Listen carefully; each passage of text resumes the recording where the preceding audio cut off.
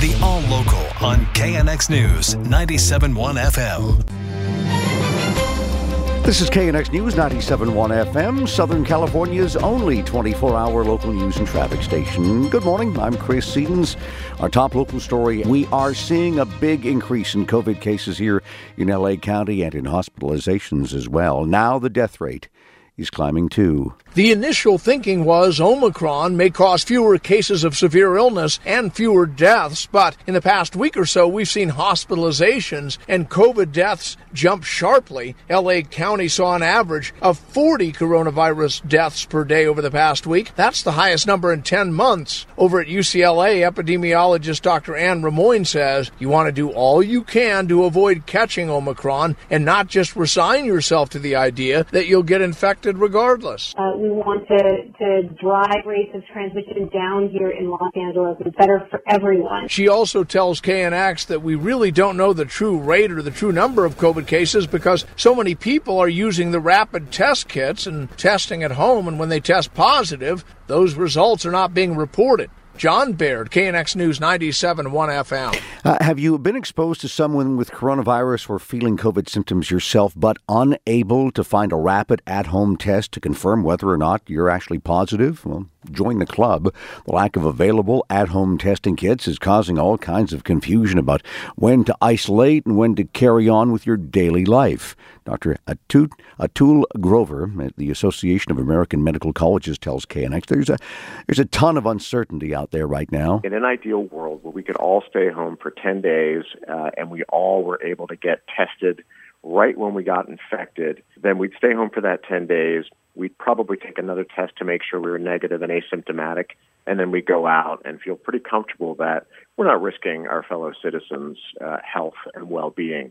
The challenge is that after about 5 days of an active infection, about 30% of people are probably still going to be at least a little infectious. The United States is processing a little under 2 million lab-based COVID tests a day over the last week. About 1 in 5 tests coming back positive. LAPD patrol officers from Pacific Palisades who were recently exposed to COVID are being offered rapid testing today.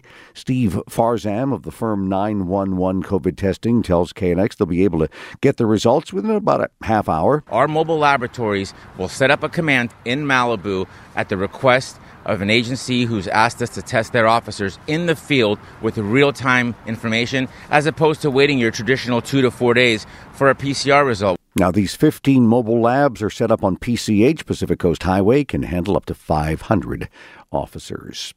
UCLA has had vending machines with COVID-19 tests since October, but they're starting to pop up on college campuses throughout the United States.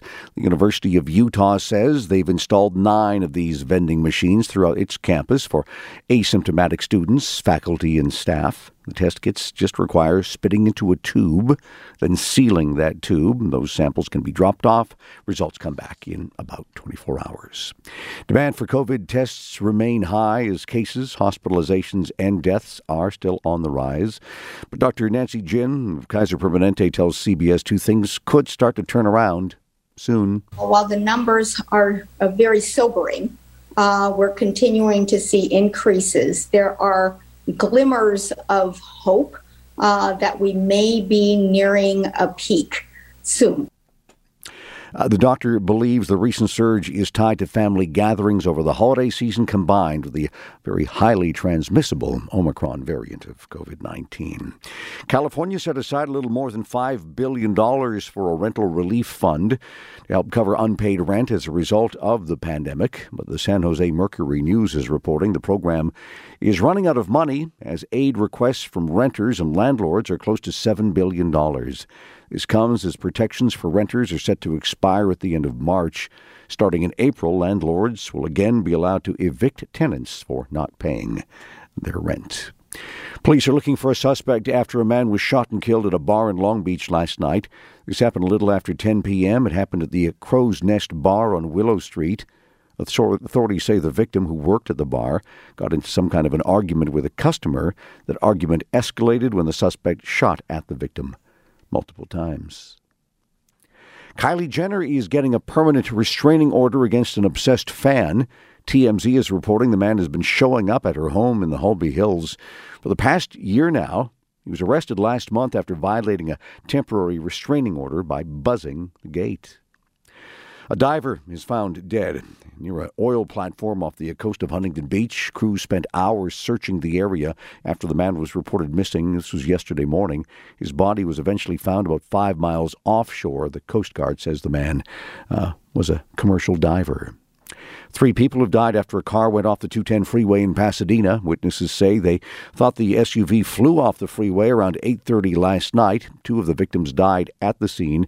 3rd died at a local hospital.